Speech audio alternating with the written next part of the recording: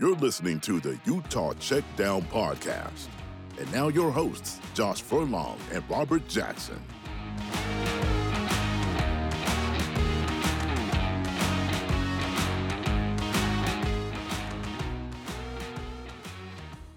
Welcome back to another edition of the Utah Checkdown Podcast. I'm Josh Furlong, joined by co-host Robert Jackson. This week, we wanted to be able to meet up again with Solomon Enos, wide receiver at the University of Utah. Unfortunately, our schedules just didn't work out between us and him this week, and so we'll get him next week.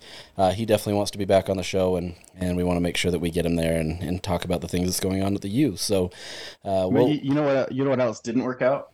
Utah's trip to Pasadena. Yeah, it hasn't been good for them in Pasadena lately, has it? Well, I mean, just the last two attempts between the Rose Bowl and the UCLA game. And you look at this Utah game specifically against UCLA, and as we were talking right before the podcast, it was almost like this comedy of errors where you drop a would-be red zone catch down to the 10-yard line. You throw a red zone pick. You fumble the football. You commit a costly personal foul, roughing the passer on a questionable call near the sideline. And, regardless of all of that, you're still in the game. And so it's not like you have this it feels worse, I guess, than the outcome actually was, because you were in that game the whole way. I guess it hurts just as much as the Florida game with the expectations of the season and, could this be a playoff team? Well, the answer is no. I mean, that kind of solidifies it. Now the team kind of moves forward to say, hey, can we compete for a championship? And unfortunately, it's kind of out of their control. A lot of good teams still have to play each other. UCLA still has to play Oregon and USC. USC still has to play Utah. So they can still obviously compete for a spot in the Rose Bowl and the Pac-12 championship game. But unfortunately, it's kind of out of their hands as far as they can take care of business. They could do everything that they need to and still come up short because of the tiebreakers and whatnot. If a few teams run the table, I don't know how that would work if let's say UCLA runs the table the rest of the way and another Pac-12 team does. I don't know how all the tiebreakers work and whatnot, but I think it's based on rankings or something like that. Yeah, I mean, I think this is one of those scenarios where, if Utah wants to get back to the Pac-12 championship, obviously the margin is razor thin. They essentially have to win their next 6 games, win out for the rest of the season, barring chaos happening in the Pac-12. But in a lot of ways, you need UCLA to win out, and at least get to the championship game and see them in a rematch. And that's not the only way that Utah can get there, but I think that's the scenario that they're in. You went from being able to be one of the top teams in the conference, and at least people perceiving that, to being in a very precarious situation where your chance of returning into the Pac-12 championship are really limited. And look, like it's funny here because Utah has been in the championship 3 of the last 4 years. The one year that they weren't in there was the COVID year, and nobody's going to knock them for not getting in that year. So essentially, in the last 3 seasons that really mattered, Utah's been there. So there's been this expectation that championships are kind of what is that expectation, that they have to be there. Now that they've won the championship, it's time to be able to go back and do it. And Rose Bowls start to become a thing where everybody says that that's kind of the expectations. And I'm not disagreeing, right? Like, I understand the situation. Like, at the beginning of the year, I truly believed that Utah had the talent and the team to be able to get there. I still think they do. The problem is they're not living up to that expectation. Granted, they've also lost Brent Keithy, which is a big blow to the team. And I think we're seeing it's a bigger blow to the team than we realized. But the reality is the offense has actually been okay, right? Like, they haven't been earth-shattering, and they haven't been as dynamic as last year, but they're still scoring at a high clip. They're still doing what they need to do for the most part. There's been, issues, and we can talk about that. But for the most part, like, they're doing their job. It's the thing that we didn't expect, and yet we should have. It's the defense, right? The defense is really struggling, especially against a mobile quarterback. Guys are out of position. Guys are overextending themselves. They're not doing the right thing. They're missing the play call, and they're not understanding where they need to be, and it looks like chaos out there, which is so unusual for this Utah team. And so I think that's what hurts the most is defense has always been that thing that you almost don't even have to write about it, because it's like, oh, it's a Kyle Whittingham-led defense, they're going to be fine. And so you kind of give them the benefit of the doubt, so to speak, that, oh yeah, they lost Devin Lloyd, they lost Nephi Sewell, they lost Mika Tufua, they're going to be okay. They always, next man up type mentality. But the reality is I think you're seeing a ton of youth on that front seven. You've got guys that aren't necessarily the same leader that Devin Lloyd is or was in the program. And you've got guys that are all kind of on the same level trying to do it, and it's just not working right now, right? And I think that's what's frustrating to people, is to see such an undisciplined level of play on the defense. And sure, they're going to blame Morgan Scalley. They're going to blame a lot of people. They're going to blame Kyle Whittingham and all the other people. And they have some blame in this as well. But the reality is like, this is a team that really is still trying to figure itself out, and we're 6 weeks into the season. And I think, from what I've seen, that's the frustration with fans, and that's the frustration with a lot of people. But I also think that there's just not a spark. Am I wrong? No. So you look at the defense specifically, because we'll get into the offense's inefficiencies in a little bit, but from a defensive perspective, the main goal would be to keep everything in front of you, not to give up the big play. And time again, Utah gave up the big play to UCLA. I mean, we saw the game-changing pass down the left sideline that the tight end ended up taking for a touchdown. We saw is it Charbonnet or Charbonnet? Yep, Charbonnet. Charbonnet, yeah. We saw him run for 2 yards shy of 200. I mean, when was the last time Utah gave up 100 yards to a running back, let alone almost 200? I mean, that was like such an anomaly. And you look at over the course of the season against Florida, I would say poor to mediocre defense. Mm-hmm. You take away the takeaway, and the near takeaway towards the end. I mean, that defense is poor against Florida. And then you clean it up against Southern Utah. You clean it up against Arizona State. You clean it up against San Diego State. And, Oregon State, everything's looking fine. And then you play a really good offense, and it's right back to the drawing board. And they were making the same mistakes where they're just trying to do too much. And, is it that Devin Lloyd that role that he's knocking it out of the park for the Jaguars this year, and, they're lucky to have him. But is it as simple as that? Utah just lost a guy to the NFL. Like, they just, or is it more complicated than that, in the sense of you have all of these players that are relatively young trying to fit into a more complicated scheme? And like, Utah's defense isn't easy. Utah does play a lot of man, but you can see the confusion when Utah would switch from man to a zone to try to confuse Dorian Thompson-Robinson, and they were confusing themselves. Exactly. I mean, they were giving up wide open catches, and it was very uncharacteristic, especially for the ground. Like, historically, Utah's given up its own through the air, and that's to be expected. When you play man coverage on the outside, you're going to give up the big play. But Utah has never been gashed like that on the ground.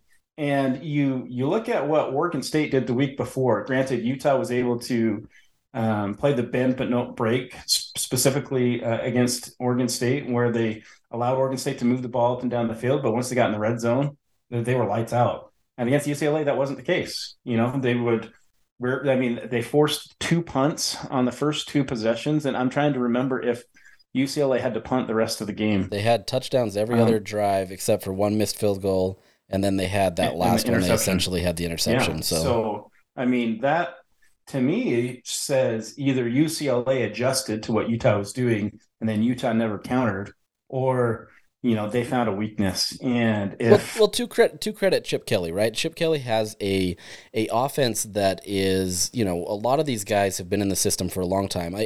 Chip was getting a lot of haters because it was taking so long to build it, but he's stuck true with it. He's been able to stay with it. Dorian Thompson-Robinson has really developed into a phenomenal quarterback, but I think a lot of people aren't realizing that what makes Chip Kelly so successful is he works with tempo, right? And that absolutely was the perfect game plan to be able to work against this Utah defense. And so what happened is he's out there, moving the ball really quickly. He's creating, diverse play calls and trying to really utilize DTR in a way that's going to mess up the defense. They're trying to, disguise things for him. But what the reality is everything was being done to disguise stuff to really hurt Utah. And that's the thing that is the most frustrating is you watch there and they're just out of place. They're not in the positions that they need to be in. They're not getting the play calls in correctly. And when they do get those in, they're not understanding what they need to do. One guy's going this way, the other guy's going that way, and then they leave an open middle of the field. And I think that's the thing that happens, right? Like, you have to credit UCLA here, right? They're a great team. They knew exactly what they needed to do. But then on the flip side, like, why isn't Utah prepared for that? They know Chip Kelly. They've seen Chip Kelly from his days in Oregon. Obviously, there was some time there. This is a new team, obviously, personnel-wise that way. But, like, that's where the disaster happened, right? Is Utah just looked like they weren't even prepared for this and thought that they could come out there with their base defense and expect to be able to disguise disguise some blitzes or whatever it may be, and then expect to be able to beat DTR and do all that. And the reality is Utah's just not in a position to do that, especially with so many young guys on that, defensive line and the linebackers. I mean, you even have a senior on that in the linebacker room, but he's coming into a new system. He was injured in spring. He comes in here, and this is no way to make an excuse for that defense. Other teams have been able to do this, but I think that's where we're seeing, a Devin Lloyd who's kind of demanding, attention to be able to say, hey, this is how we do it here. This is what we need to do. And in my conversations with a lot of players, that's kind of what they're missing, right? Is they're missing somebody that's there to just kind of give them that extra nudge. That's not a coach.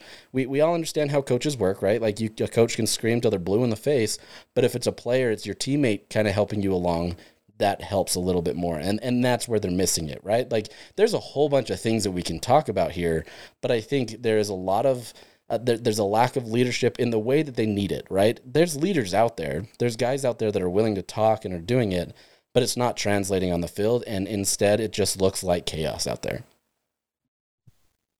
And what's the fix, right? And so your test this week is an even better USC team. Granted, you get it at home in a what should be a very hostile Rice Eccles environment, but it's like you don't really get it. It's not like you get a pass this week. I mean, it's going to be even harder this week against a very similar offensive-minded head coach in Lincoln Riley, and he's got a Heisman-type quarterback in Caleb Williams at his disposal.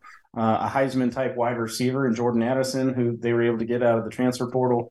I mean, it's unbelievable the talent that USC has. And you look at, USC compared to UCLA, and man, like you'd have to say there's a reason why USC is ranked higher, right? Like, they're the Pac-12 favorite.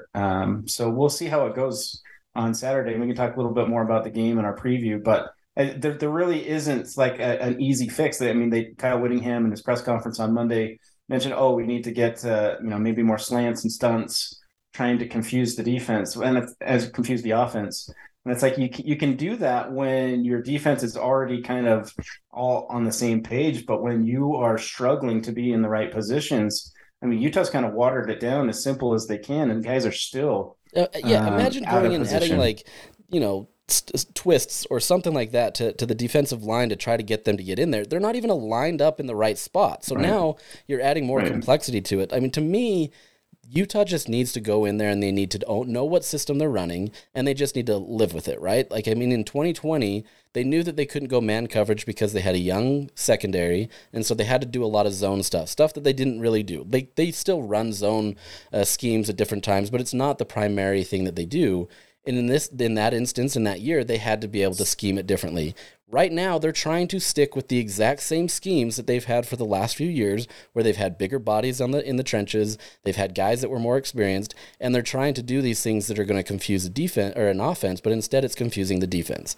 And so it's one of those things where they just have to figure out what they need to be. We're 6 weeks into the season; it's kind of a little late, but they need to be able to figure that out. And until Utah can figure that out, they're going to be in a world of hurt, especially against these upper echelon teams like a UCLA or USC, or even against Washington State, right? Like, this isn't going to be a walkthrough up in Pullman for them.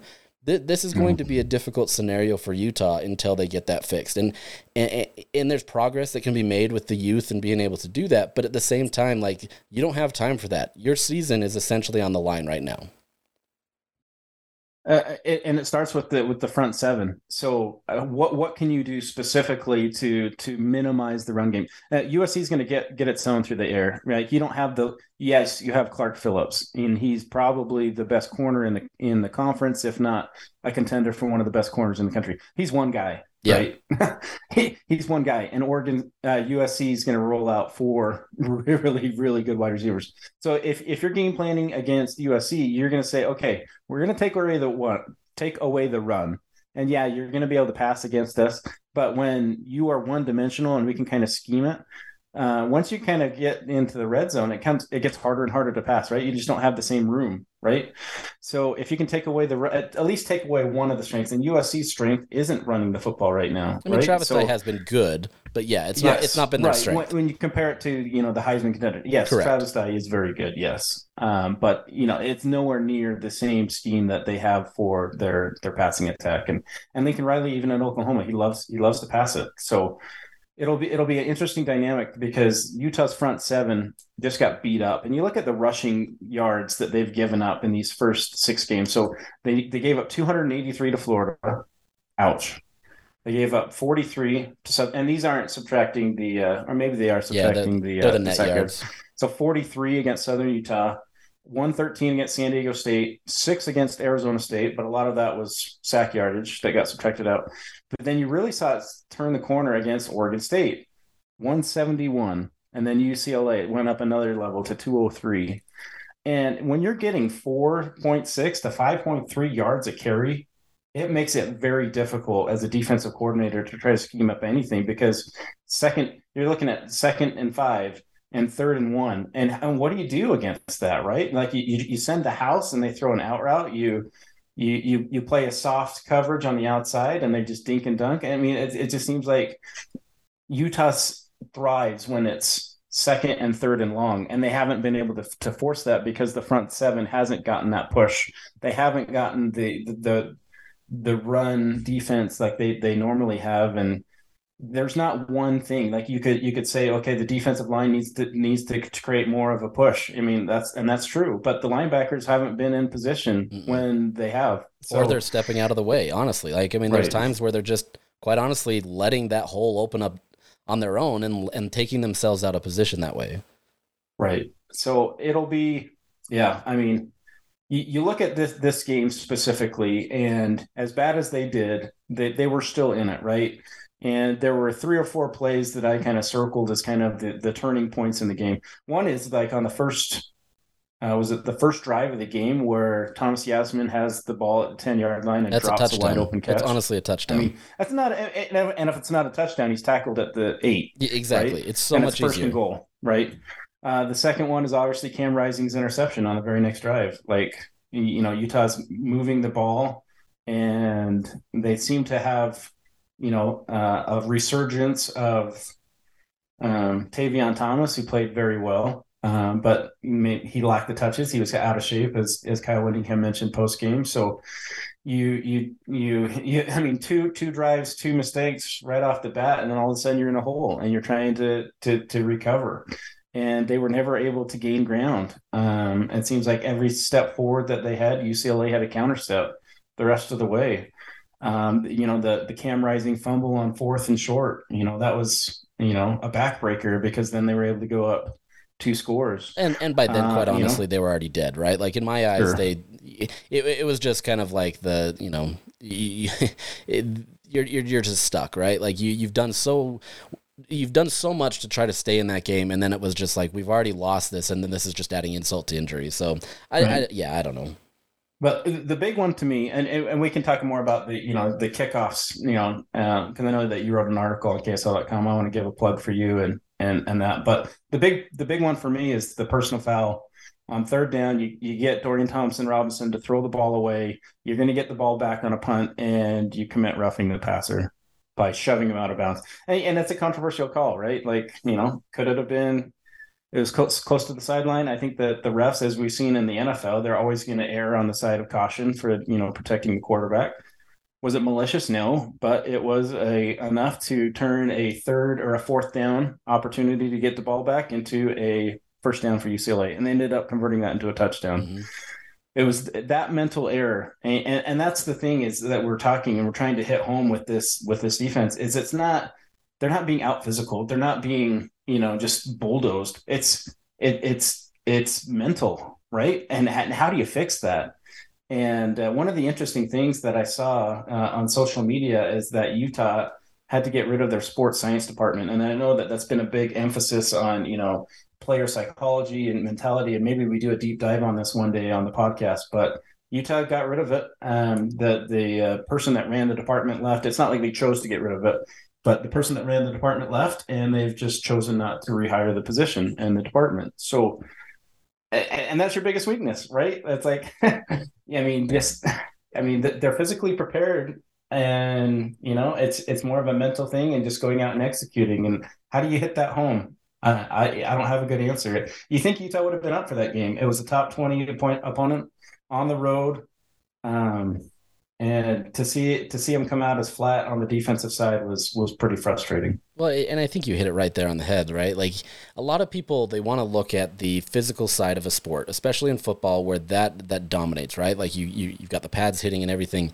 But the mental side in any sport is one of the biggest things. Like, I teach my kids, or I coach my kids in baseball, and baseball is a very mental sport, right? Like, there's a lot that goes into that you have to be right in your head, and you have to be able to do well that way.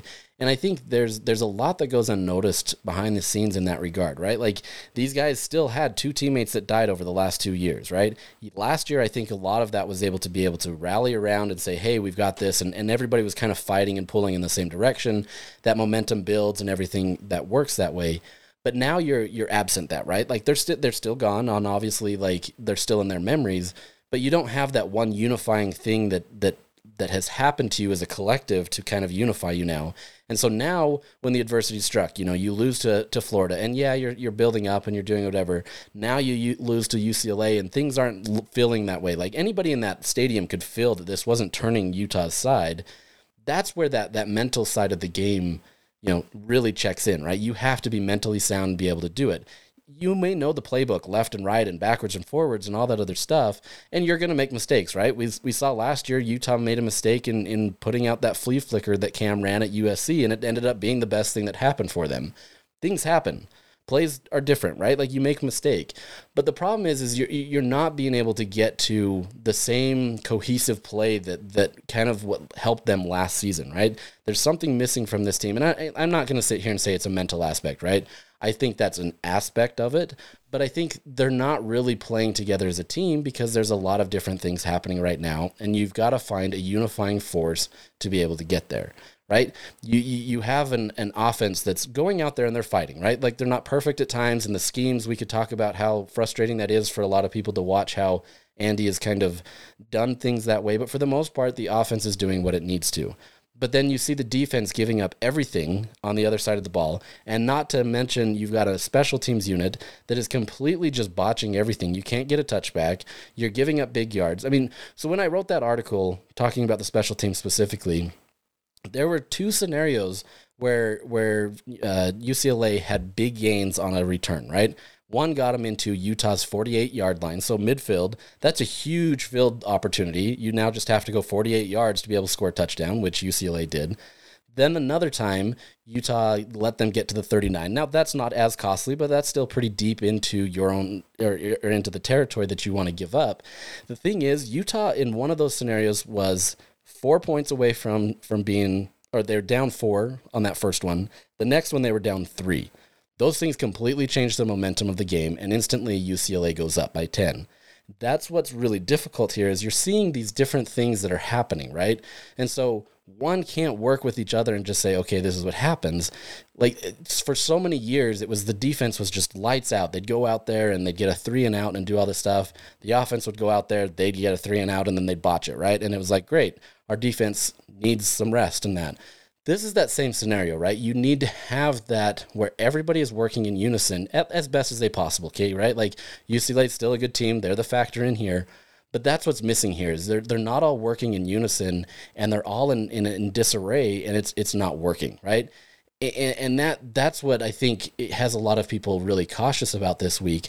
Can they beat a USC team? 100%. They have the personnel to do it, but they have to play beyond just the physical aspect of it, right? That mental aspect has to be there, and that's where we're kind of seeing the game change for the Utes so far. Right. So all right, let's flip it over to the offensive side, because I think that this is very interesting. So you look at the stat comparison, because I mean, you would say that Utah. I mean, if you were to watch that game just based on the flow of the game, you felt like Utah, they didn't get blown out, but it was a convincing win for UCLA. Sure. But when you look at the stats, they're almost identical. I mean, total yards 479 to 502, rushing 192 to 203. Passing 287 to 299. Utah was right there. The difference is that Utah had the ball 4 times inside the UCLA 30-yard line and came away with 3 points on 4 of those drives. I mean, those 4 possessions are the difference in the game. Even if you just get field goals on all of them, that's an extra 9 points. You lost by 10. So it was a 1 point UCLA win at that point, right? I mean, even if you just kicked field goals. And I mean, so Utah, on the flip side, gave up 6 touchdowns and no field goals, and they had the 1 late touchdown. So it seems like offensively, I feel like they're doing enough. They just need to clean up the red zone execution. Like, I mean, if we see another failed 3rd and short and 4th and short, I've already shaved my head. I have no hair to pull out, so I don't know what I'm going to do. But that's one of the most frustrating things with this Utah offense is, can you not just go under center? Like, I mean, I want you to ask Kyle Whittingham if that ever happens. Like, like every other team from Little League to the NFL runs a quarterback sneak, and we're running it out of the shotgun, or we're handing it off 5 yards in the back. Like, what's the deal? Why have we abandoned the quarterback sneak? That's all I want to know. We haven't seen a successful quarterback sneak since, oh man, Urban Meyer was head coach. It's just not in their repertoire, apparently. No, I mean, I don't know. Every other team can figure it out. The thing is, though, I mean, you have a 230-pound quarterback. You have a really good offensive line that's really rated well as far as pro football. So Pro Football Focus, anyway. So, I mean, just get the yard. And anyway, red zone offense is going to be absolutely critical, because USC is going to put up points, and Utah's going to have to match it, especially if they can't figure it out from a defensive side. And this is one of those games coming into the USC, and we'll give our preview later. This is one of those games that it could be 49-46 because Utah can't get a stop on defense. Absolutely. Or it could be 14-10 for all we know, just like how it was for USC when they went up to Corvallis. I mean, it all depends on what team shows up. Does Utah really want this? Is this a must-win game? We'll talk about it later, but that's kind of my focus anyway on what's going to happen. For me, like I think the difference for this offense, and we don't need to belabor this point, right? Like we get it. We can move on and we can do it. But I think the difference with this offense is it's not in the same dynamic approach that they had last year, right? Like when Utah went on the field on offense, you knew that they were going to score that drive, right? Like, sure, were they going to score every drive? No, but there was this confidence on the team that they knew that they could go out there and they were going to run the ball, they were going to pass the ball, they were going to do whatever they needed to. Right now, you don't get that, right? Like, I think you look at the team and you still think that offense is effective. They can do it. Cam is always going to put them in a position to succeed. Clearly, with Tavion running, 10 yards basically every touch that he had, it felt like they were doing okay there. The problem is I don't think they have enough of everything mixed together, right? They keep trying these passes down the field on the sidelines, and those haven't been really working. They haven't really gotten Dalton available. They haven't really had anything in the middle of the field. And so you're getting these things that aren't really working in unison with each other, right? You've got, okay, now we're going to pass, and that pass didn't work. Okay, now we're going to run a screenplay, and that maybe picked up 3 yards or whatever that may be. It's just not all, it doesn't seem like it's all working together in a way that is helping Utah advance the ball, right? And I think that's the difference this year with Utah is they still have the same players. They have, Brant's gone. Like you can't You can't do anything with that. Britton Covey's not on the team anymore, so you can't have that reliability there either. But they're not even really scheming it in a way that's going to work. Money Parks is open a lot. He's a quick guy. Like, scheme towards him if Devon Vele can't get it right. You've got to be able to do these things to be able to help Utah move the ball. And I just don't, it just feels really vanilla, despite how well Utah has been at being able to get their offense going. And so I think Utah needs to find a spark that way, because I think, honestly, if the team can find one of these facets of the game, whether it be defense, special teams, offense, one of them that's just clicking on all cylinders, I think that's going to roll over on all the other aspects of the team, right? The problem is it just feels so difficult for Utah to try to get anything on offense as well, because it's just not really in unison, right? And I know Andy Ludwig schemes to different things that will work later in the game, but the reality is those things haven't really worked because, as you mentioned, you get into the red zone and nothing happens, right? They're struggling to be able to get there, then it's a turnover, or, there's something happens where you have to settle for a field goal. They didn't have to settle for that, but it just feels disjointed to me.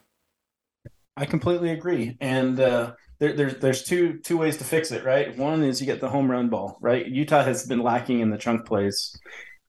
Specifically, I mean, you look at UCLA and how easily they were able to move the ball down the field. It's easy to move the ball when you're getting 40 yards of play, on some of those drives. You get 40 yards, well, that's like 4 first downs in comparison when Utah's getting 3 yards of play. I mean, that's potentially like up to 12 plays when you're going first down, second down, third down for 4 different times. Utah just needs to be able to get some more chunk yardage, and you have talented receivers. Hopefully Solomon Enos is able to go this week. You've got Devon Vele, who he had a solid game, 6 catches for 87 yards last week against UCLA. You've got Dalton Kincaid. You still have a really good tight end. You lost Brent Keithy. That sucks, but you still have another good weapon. Money Parks, Micaiah Cope, we saw some glimpses of what they can do. They just need to touch the ball more. Same with Jalen Dixon. He needs more than 1 or 2 touches a game. So finding a way for that to happen, just to kind of flow the offense. It just seems like, disjointed is probably the best term, because Utah was getting, 5 to 7 yards a carry, and all of a sudden you try some pass or reverse, or things were going so well, and then you go away from it, and then all it takes is one play, you're behind the chains, 2nd and 15. I'm not very confident that Utah's going to be able to convert. On the flip side, UCLA faced 3rd and 15 or plus a few times and got it almost every time. So those are the differences between a win and a loss. Those long conversions are a backbreaker, and Utah wasn't able to get enough pressure on Dorian Thompson-Robinson. And if they can't figure it out this week, and then let's just jump right into our USC preview, they're going to have a field day. I mean, the Trojans are going to have a field day because Caleb Williams, in my opinion, is a better quarterback than DTR. That's good. That's a fun debate right there. I mean, it's a debate worth having, though. Yeah, I think as a true passer, yes, I think Caleb does. I look at Dorian Thompson-Robinson. I think he's very good. I'm not trying to take away anything from him, but he's had 4 years to kind of learn, almost 5 if you take away the red shirt. 5 years to learn under Chip Kelly at UCLA, right? To kind of groom and mentor and kind of see the offense. And now we're kind of seeing the results of that, where they're finally opening up the full playbook for Chip Kelly. Whereas you watch some of these throws that Caleb Williams is making. He's pumping, doing a pump fake to get the guy to jump. He's twisting his body, and it's almost like a mix of like Brett Favre and Patrick Mahomes. It's like it's unreal to watch, and the windows that he's throwing to. Granted, if you had 4 and 5 star wide receivers, like I could be throwing to him. Not to take anything away from Caleb Williams, he's very good, but they have tremendous talent. I want to see this. You want to see me out there? I'll go. I used to play flag football. I'll go kick field goals, apparently, because Kyle wants me to kick field goals, and you can go be the quarterback. So, I mean, this is going to be. Let's start here. Is this a must-win game for Utah? Okay. I think it's a must-win game in the respect that if you really want to be able to get to the Pac-12 championship, 100%, this is a must-win game. Every game is a must-win at this point. Is it a must-win in terms of what, right? Like I think that's where it comes down to it. I think this is a very difficult game for Utah, and it's hard to say that this is a must-win in terms of just being able to be successful this year. Utah can lose this game and still have a successful season. It's not going to be a championship, right? It's not going to be able to be in that same vein as the last few seasons. And so I guess it just depends on your take on what is success this year. Now, granted, based on the expectations that were put on this team, yeah, it's not going to be successful. But I think putting a ton of pressure on the team in this respect that it's a must-win game is difficult, but the reality is there, right? Like, I mean, if you don't win this game, you're playing for middle of the pack, right? Like, there's nothing glorious about where you're going to be. Even if you find a way to finish third in the conference, you still finished outside of the Pac-12 championship, right? And so that's where this becomes like now. Yeah, you have a bye week after this, but like, what does that do for the psyche? Right now, you've lost the big games that you can't do. Your goals as a team are essentially over. And so now you're just playing to make sure that you get bowl eligibility. And then what does that mean, right? Like bowls have their meaning, but at the same time, they don't have the same meaning that they used to maybe 10 years ago. And so if you can thank the college football playoff for that. Absolutely. And I don't disagree with it, right? Like, I think it's better, to have that type of environment, but I think that's the thing, like, right? Like if Utah still really feels like it wants to maintain its goals and feel like they have a shot at least something at the end of the year, yes, then it's a must-win game. And I think that puts a lot of pressure on Utah, and there should be, right? Like, you don't just get to skate by and do all this. But the reality is these teams have become better this year, right? Like last year, Utah had a much bigger margin of error to be able to work with, whereas this year, every game now from this leg forward, it's going to be a must-win game, right? Like, now, if you lose one of these games, that takes it away, but like, you have to then win all of these games, barring UCLA, USC, or Oregon slipping up along the way. I don't know. Well, am I wrong in how I think, or No. Is that how you feel? No, you're absolutely right. This is a must-win game for the team that the expectation was, a playoff contender. They were penciled in as potentially a dark horse, being, a top 10 team. And we haven't seen that, especially on the defensive side. So it's unfortunate, but that's the position that Utah's in. It's a must-win game for USC too, and I'll tell you why. USC's playing all of a sudden for that playoff contention. They keep winning, and they're going down in the rankings. Yeah, no, you're so right. Not only do they need to win, they need to win quite convincingly, in my opinion, if they want to continue to be in the playoff hunt. So because they haven't beaten anybody. That's the reality of it. They only have one more game really of note, and that's against UCLA. Their schedule's pretty much over. They miss Oregon. Let's see who else they miss. They still have Notre Dame on there, but that's not going to be as viewed as like years past, right? It's still a good game. No. So, you have, that could be. So Notre Dame may have turned a corner. They just beat a really good BYU team in Vegas. So maybe Notre Dame's kind of figured it out with their backup quarterback. I don't know. But yeah, okay. So they have at Arizona, okay, at home versus Cal, home versus Colorado, and then at UCLA. They have one more game on their schedule. You win this, you're basically in the championship in my eyes, right? Yeah. Right. You could still go lose to UCLA in the last game of your conference season and still make it to the championship because that's your one loss, right? Like, you're fine. You're absolutely fine, and that's why, like you said, this is a must-win game for them. Right. So for Utah, it's going to come down to, let's boil it down to like three keys. The first thing is you got to take care of the football. Costly turnovers are going to be double against a prolific offense, and we saw it. Where Utah committed a costly turnover a couple of times, UCLA converted into touchdowns. It's going to be the same thing for USC. You can't give them short fields. You can't give them momentum. You got to be able to at least hold your own. And yeah, you're not going to get points every possession. That just doesn't happen. But that's when special teams becomes a factor.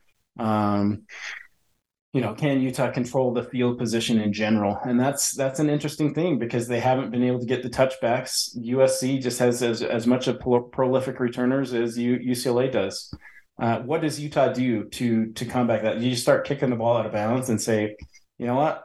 To heck with it. We're going to give you the ball at the 35. Like, we're not even going to try. You might as well, honestly. So we'll see. The second thing is they need to control the big plays.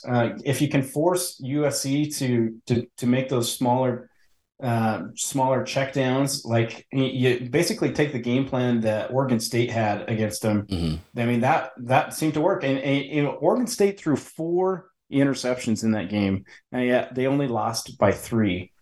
And it was a game that was very winnable for the Beavers. So their defense was sound, though. That's the difference, their right? Defense is sound. That's the difference, and that's where it comes in. Can Utah limit the big plays? Because if Addison's getting 2 touches and he's getting 40 to 50 yards a touch, I mean, it's going to be a long night for Morgan Scalley and Utah's defense. So being able to contain them and kind of force them into making mistakes, and it's easier said than done. But if you can get USC into 3rd and long, and maybe Caleb feels a little bit more confident and he's thrown it into double coverage, maybe you're able to get a tip pass and an interception, and that can turn the momentum into your favor. The third thing is they need the Tavion Thomas of last season. And I know that he was a little bit out of shape last season or last week, specifically against UCLA. And we don't know exactly why or what, but he's going through something. It sounds like he's getting better, and he's getting the trust of his teammates. And Utah needs that beast mentality where you are they know the defense knows what's coming and they still can't stop it. Mm-hmm. That's the Tavion that we saw last season, and we really haven't seen it, minus the second half of maybe the Florida game. We really haven't seen it this season. So can we get back to that where Utah is able to control the game and really limit the number of touches that USC's offense gets? What do you think? I agree with everything you said. And the one thing that I'd add, and it's going to be very, coach speak, cliche-ish, is that they have to be assignment sound, and you have to have that accountability, right? They have to, on all aspects of the game, right? This isn't just a defense, and that's the area where it probably matters the most. But everybody has to be doing exactly what they need to do, right? If the play call says this, they have to be able to be dialed into that, or else they're going to be in a world of hurt, right? It doesn't matter, The thing is, you can get beat if you're still assignment sound, right? Like, that's fine. I always tell my kids when they play a game, like, I'm fine losing a game if the other team was just simply better, right? And that's fine, right? The hard part is watching a team that just is in disarray, that has no idea what's going on. And I think that's the difference here, is they need to be able to be assignment sound, and they need somebody on that team, whether it's one person on defense telling the defense, is it Cam Rising, whatever it may be, they need to hold these guys accountable, right? And make sure that they're doing it, right? This can't be something where you can continue to mess up and continue to do this. Somebody on that sideline, not counting a coach because the coaches can say this, but somebody has to take accountability on their shoulders and really own it for the team. That's what Devin Lloyd did. That's what a lot of these other veteran leaders did. You need that. And if you can't get that, this is going to be a far different season for Utah. They're going to still win some games, and they're still going to be able to be bowl eligible. But this is where you kind of have to establish, does Utah wilt under pressure? Are they not the team that was able to really live up to their expectations? Or are they the team that's going to say, okay, last week was an aberration, we screwed up, this is what we need to do? If you can't get any of that, I don't know what to tell you, right? To me, this game is going to tell us more about a Utah team than any other game this season, and it's an opportunity for them to be able to really show what they've learned from last week, right? It was easy to say, okay, we learned this from Florida and then had 4 games in between it where you dominated a team, but those were, bad teams necessarily. I mean, Oregon State's not, whatever, you can say whatever that, but comparatively, you didn't need to be able to do this. Now you've got to be able to do it in a week's time and hold each other accountable. So to me, I would just add that, just be assignment sound, be accountable to each other, and just go out there and ball. You got a prediction for Saturday? I don't know, man. I'm still waffling on this one. The thing is, if Utah's defense actually plays to the level of what we think they have, I think Utah can be in this game and win it, right? Vegas is picking Utah. Yeah, they picked Utah last week. I see that Utah has the potential and then they can do it. So in one vein, I really see it. Probably when it comes down to it, when I make my picks, I'll probably have USC. I can't say for sure. But I think Utah has to play a far more complete game to be able to win this game. So until that happens, I think this is still USC's game to win. How about you?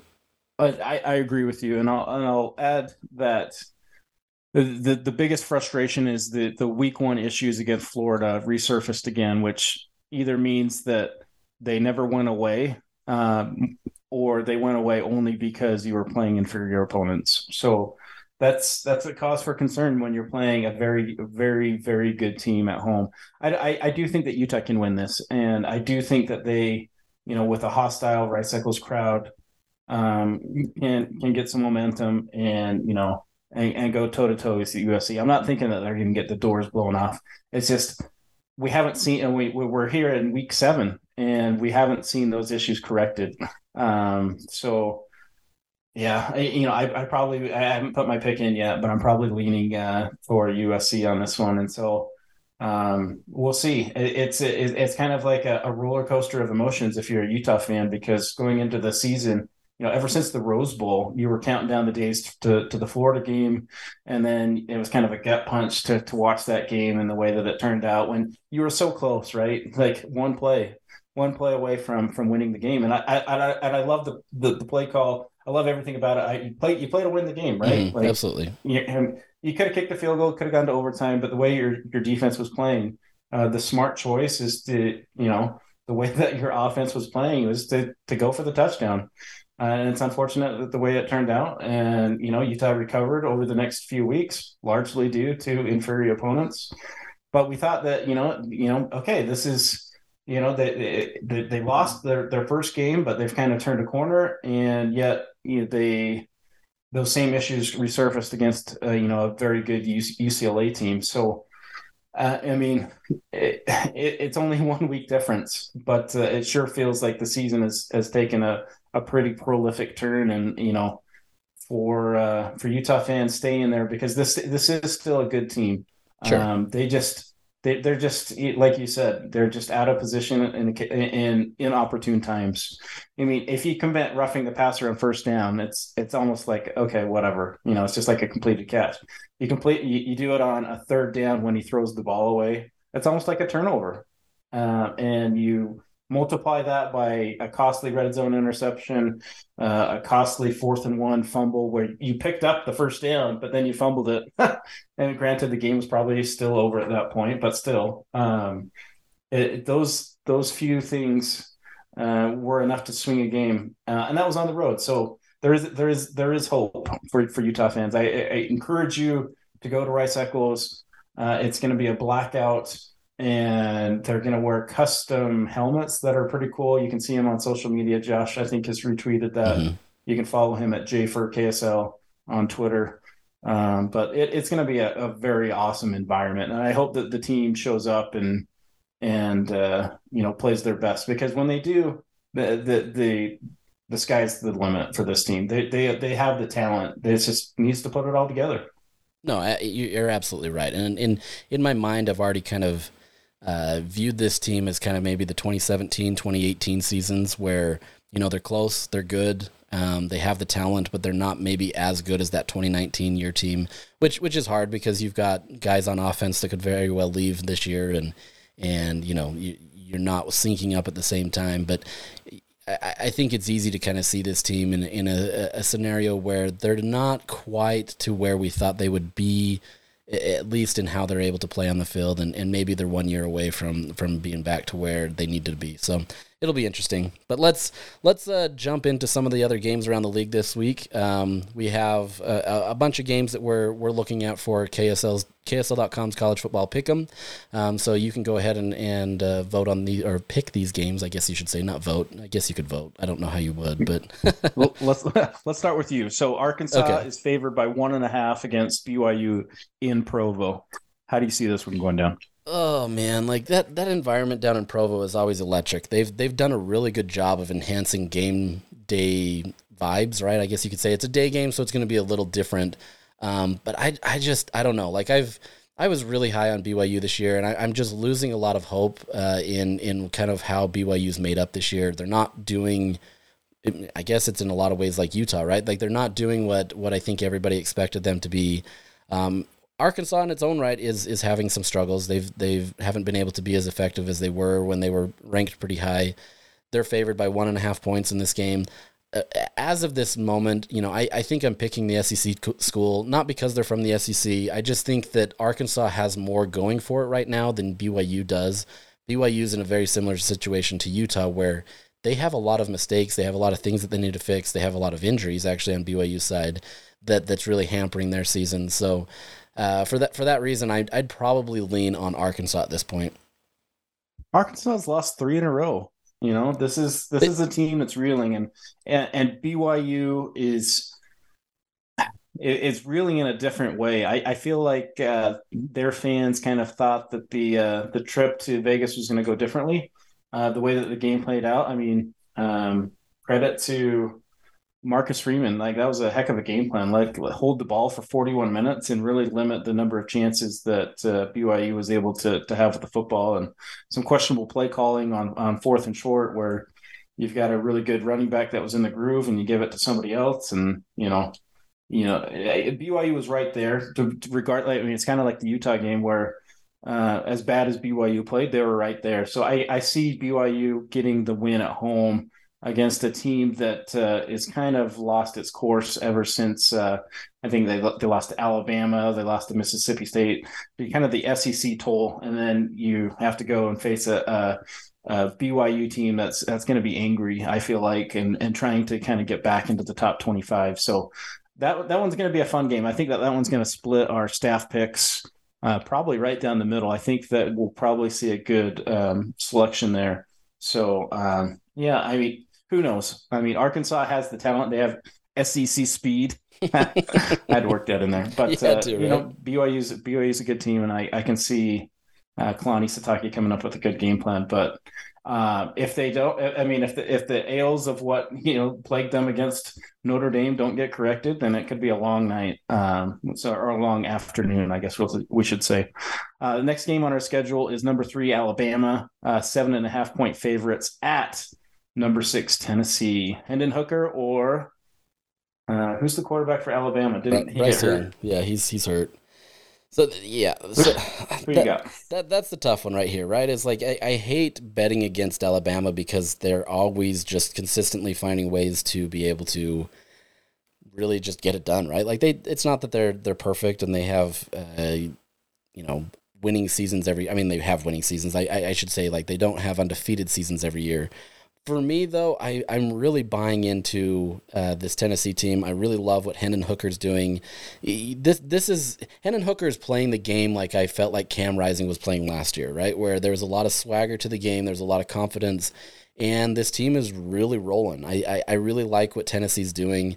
It's a home game. That place is going to be electric with 100,000 fans screaming at Alabama. I mean, like, come on. How can you not love college football in that environment?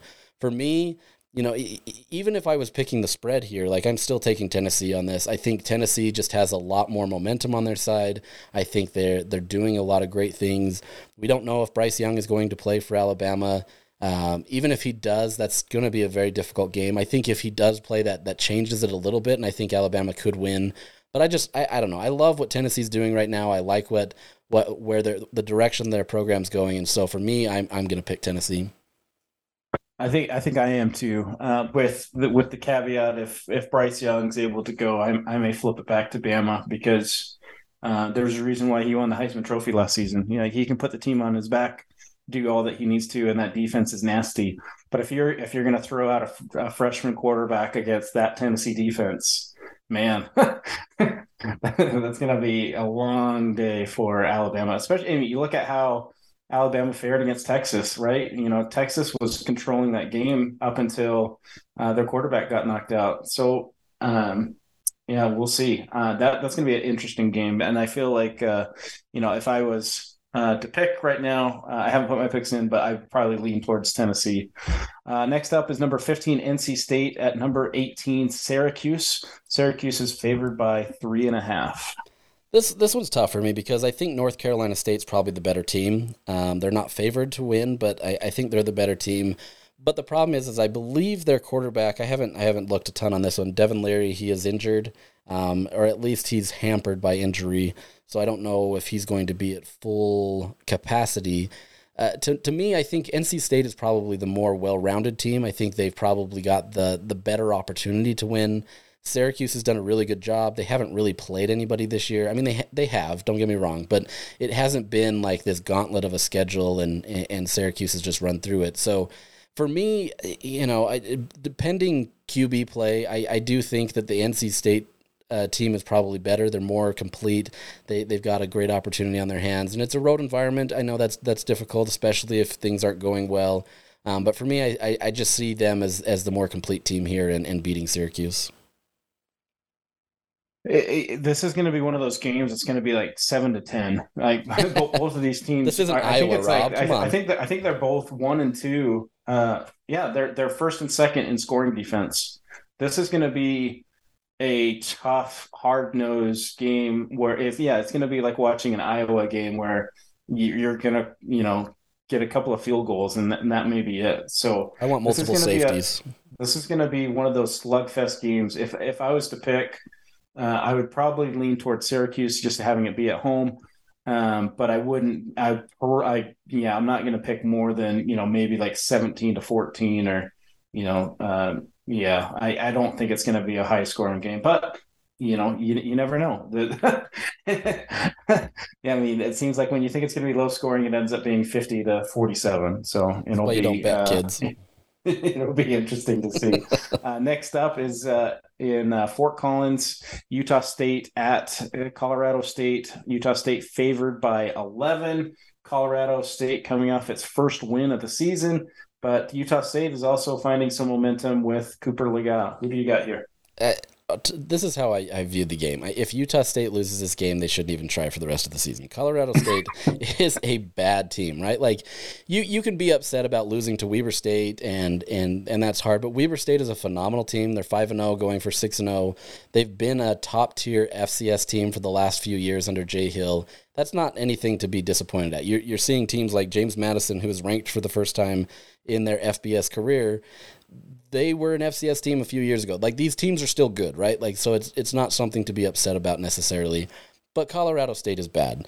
And if Utah State can't find a way to go into Fort Collins and kind of show that they can build upon what they did last week, I just don't know if there's any hope for Utah State. So in my eyes, this is all Utah State. I think they would have to have multiple turnovers, just really look like a terrible team out there for Colorado State to win this game. I don't even think it's close, quite honestly. Yeah, and it was the Air Force game last season that really turned the tide for the Aggies. I think that we're seeing the same thing again this season, where that was a very good win for Utah State last week. Colorado State got 14 of its points last week in a win over Nevada on the defensive end with a pick six and a fumble return for fumble recovery, where the Nevada player literally just threw the ball in the air trying to lateral it back to the quarterback, and the Colorado State guy ended up returning it 50 yards for a touchdown. So as long as you just don't play like out of context and just try to do too much, so just take care of business, this should be an easy win for the Aggies. And I think that they would easily beat that 11-point spread. I'd almost think that they would cover anything more upwards of 20 points. I think that this is a blowout win for Utah State, and really gets them back on track in the Mountain West. I feel like it was a rough stretch. You could make the argument that they played Bonner hurt too long, and that may have cost him some games, but that's good to see him back on track. So the last game, of course, is obviously number 7 USC at number 20 Utah. Utes are currently favored by 3.5, so the home field advantage definitely coming through there.